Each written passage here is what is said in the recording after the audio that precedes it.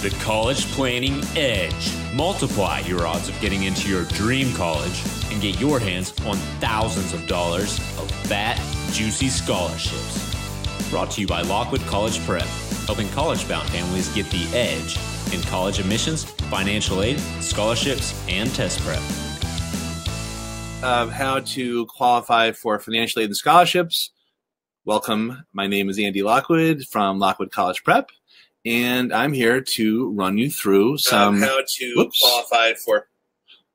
That's my other monitor, making sure that things are beaming out. So if you can hear me okay and see everything, please introduce yourselves in chat. Say hi. Let us know where you're from.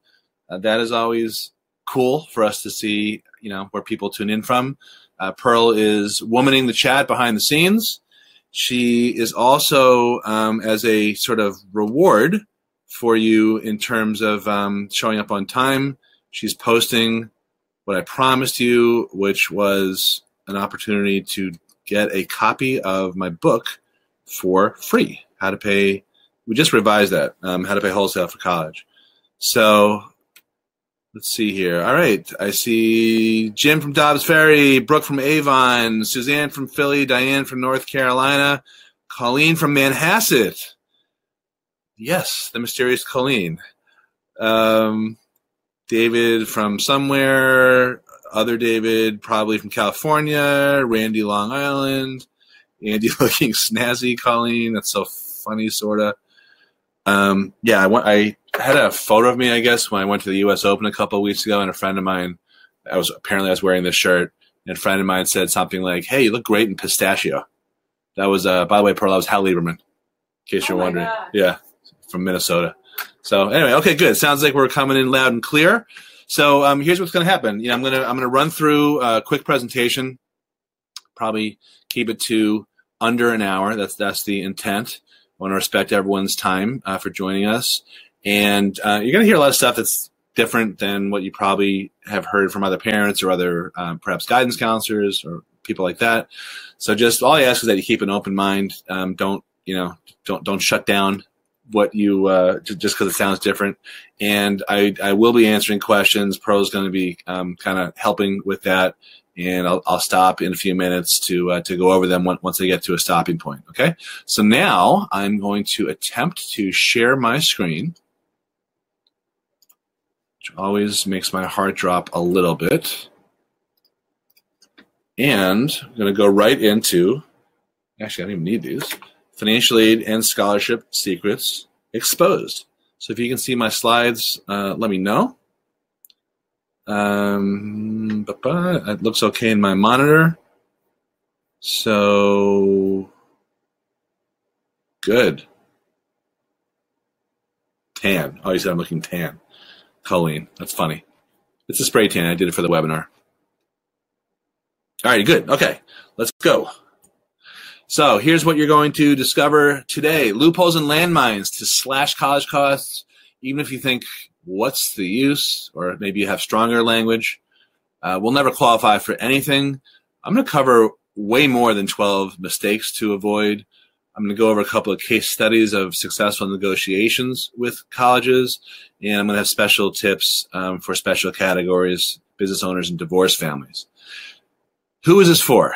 This is for parents who have no friggin' idea how on God's green earth they'll be able to cough up $70,000 per year per kid, or parents who have the money. They just don't see the value or the return on investment in paying full boat. I think that is questionable at best.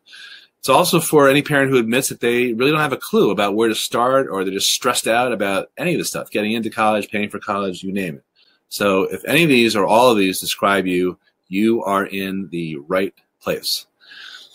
So just for a moment, imagine you had a magic wand and you could comfortably afford your child's dream college with zero stress or sleepless nights about how you're possibly going to pay, and without satelliting your kid or you with college loan payments for the indeterminate future.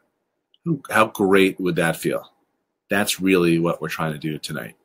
The flip side of that is if you don't pay attention and you don't take notes and you don't implement the advice, I'm going to be giving you. You have to kind of ask yourself, well, are you willing to risk crushing your kid's dreams by telling her you can't afford to send her to the college that she worked her butt to get into? She did her part. Are you going to do your part? You have the opportunity now. Will your kid end up buried in hundreds of thousands of dollars of high-rate, high-fee college loans?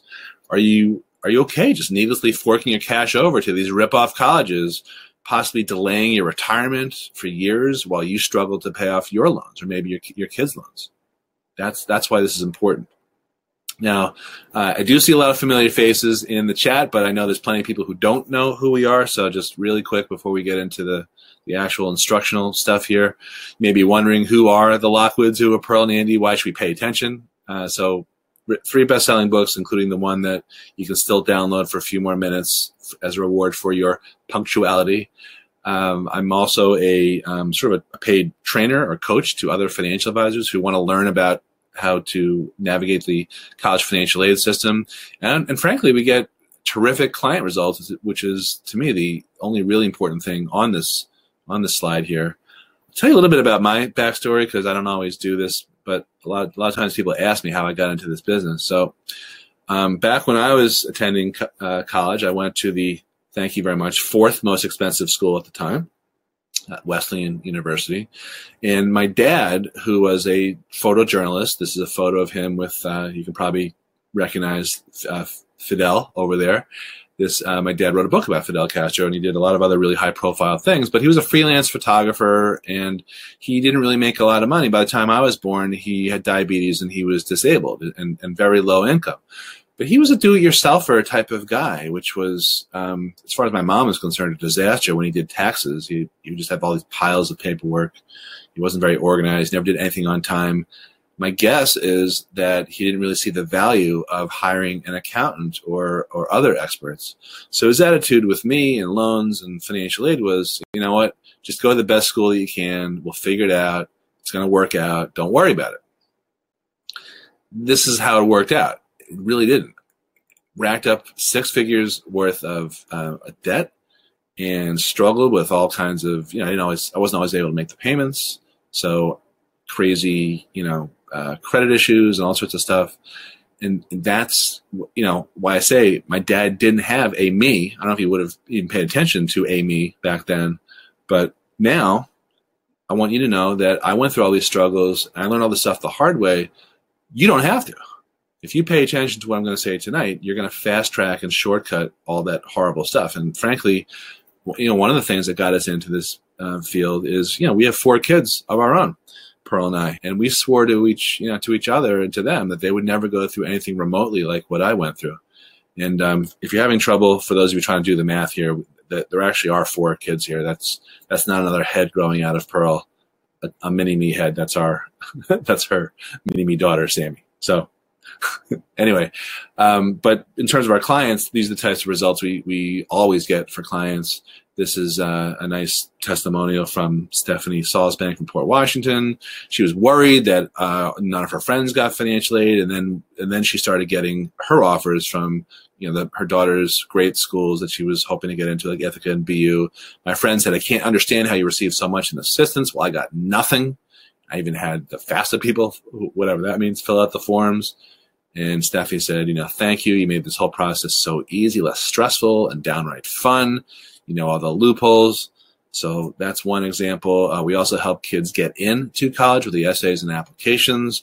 This is a text I got from Julie Perellis down in Hewlett, who was just gushing that she was told by the Cornell admissions officer that her kid's application stood out, and she gave me a lot of credit for making those possible. This is very cool. Dennis O'Hara is a superintendent, and he says he knows a lot of college planners who promise results but don't deliver. In your case, I got real results, and he gets thanked by parents to recommend him. Here's the craziest testimonial I ever got, then we'll get into the presentation. Fake Donald Trump just loved the work that we fake did for him. So, okay. Moving along. Let me make an obvious point here. The less you spend on college, the more money you have for other stuff. And that's really what this is all about. You have more money for retirement. You have more money for paying off your mortgage if you're that crazy. You have, you can do fun stuff like take vacations or eat out more or buy jet skis. I don't really care what you do. You'll just have more to be able to do that. You can do anything other than just giving it to these rip-off colleges. So where do you start? And a lot of people, you may also be in this group. You've heard about all these forms, the FAFSA. That's just one of several hard to figure out acronyms. This process is crazy complicated, and I personally think it's for no reason. But when you get the government involved, that's what happens. Things get out of hand. So you may be willing to throw up the white flag or the equivalent of the white flag, and that's you shouldn't do that. But I don't blame you. It's totally not your fault. You shouldn't expect any help from. People do this, but unfortunately, they shouldn't expect any help from guidance counselors or accountants or financial guys, and I'll get into that more in a couple of minutes. This is one of the reasons why. This is the regulatory scheme, the simplified view behind the FAFSA, which is the easier form. This is what it looks like.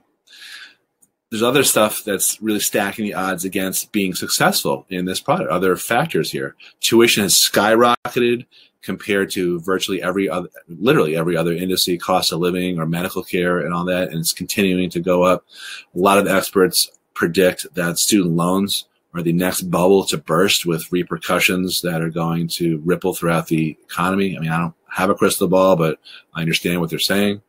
There's other challenges that our kids, I have kids the same age as you, most likely, who are facing 50% of college grads are underemployed, meaning they don't have jobs that require college degrees even 2 years after they graduate. That's crazy. 93% of employers in polls and hiring managers say that college grads are completely unprepared for the workforce. Student loan defaults are out of hand. They're supposedly slowing, but I think a lot of that has to do with these income-based repayment plans, which really just kind of kick the can down the road, and ultimately taxpayers, I think, are going to be the ones that are going to pick up the rest of the discharged loans. But the defaults are still very, very high. And that's why you should understand that you got to take this seriously because the odds are stacked against you. So I'm going to zip through 5 secret ways that colleges and the Department of Education are out to get you, and then we're going to go through some tips once you understand, the playing field here. Some tips that you can use to beat these colleges and the government at their own sick game. Because in financial aid, it's the responsible middle-class families who do things like live below their means who are punished for doing the right thing, while irresponsible families are rewarded for doing the wrong thing. I'm not saying this to be political. I think I'm being there's different ways to look at this, but I think this is really straightforward and factual, and you'll see what I mean. Here's one example. Home equity. The trap of owning a home. Now, I'm guessing people, you may be one of them on this presentation, think that if you own a home, that doesn't count against you. It's not supposed to count against you. That is partially true. It's not completely true because more than 400 colleges actually penalize you for owning a home. In other words, they expect you to be able to tap that equity, maybe an equity line, maybe refinancing, to be able to use as an asset to pay for college. So what they do is, if you have equity in your house, they treat you as if you have that money ready, willing, and able to use to pay for college, and they reduce your eligibility by that amount. So there is a penalty for owning a home and having a low mortgage and paying it off. And frankly, it's not just the colleges. The government would rather lend you their high-rate, high-fee loans as opposed to encouraging you to use some, lower rate options and possibly even tax-deductible options like your home. And why do you think that is? Look at how much interest they make on student loans. I've seen studies that say that it's more than $1.5 billion per year. It's a lot of profit there. So that's one reason why the odds are stacked against you if you own a home. Secret number 2, colleges punish you in general for having a living, paying your bills, and saving money. But I will show you how to level the playing field. Third secret is that some savings that you can use, you can avail yourself of, don't count against you at all. They're completely penalty free. There are actually 4 exempt loopholes. I call it 4.5 exempt loopholes in the financial aid formulas that I will go over with you in a few minutes. The 4th secret is you'll never hear about these loopholes except by chance. If you just happen to have stumbled across this webinar, you're not going to hear them from guidance counselors who, frankly, are not trained in the nuances of financial aid. And the average ratio of kid to counselor is something like 500 to 1 nationally. In New York, where we are, it's in the 400s to 1. And even at the private schools, we have a lot of kids who attend private school. The ratios are better, but still the issue is that guidance counselors and college people at private high schools are not trained. They don't really focus on the money aspect of it. So you're not going to get help from them. CPAs and accountants, they are ostensibly experts in the tax code, but it's a lot of work for them to keep up. They have their hands full, and there's a big change going on right now. So to ask them to then also delve into the college financial aid rules and regulations is a tall order. And I have conversations all the time with accountants about certain things that they didn't know, even with their own kids. And Pearl and I have a half a dozen or so accountants as clients every year who just say, we don't want to deal with this. Just, take care of it for us. We don't want to make a mistake. So I'm going to share some of those little tidbits with you. So you will be smarter than some accountants about financial aid once we wrap up the hour here. And then there's financial advisors who put themselves, hang out a shingle and say, hey, we do college planning too. But really what they're doing is selling products and earning a commission. In many cases, I'm sure there's some good financial advisors out there who don't do that.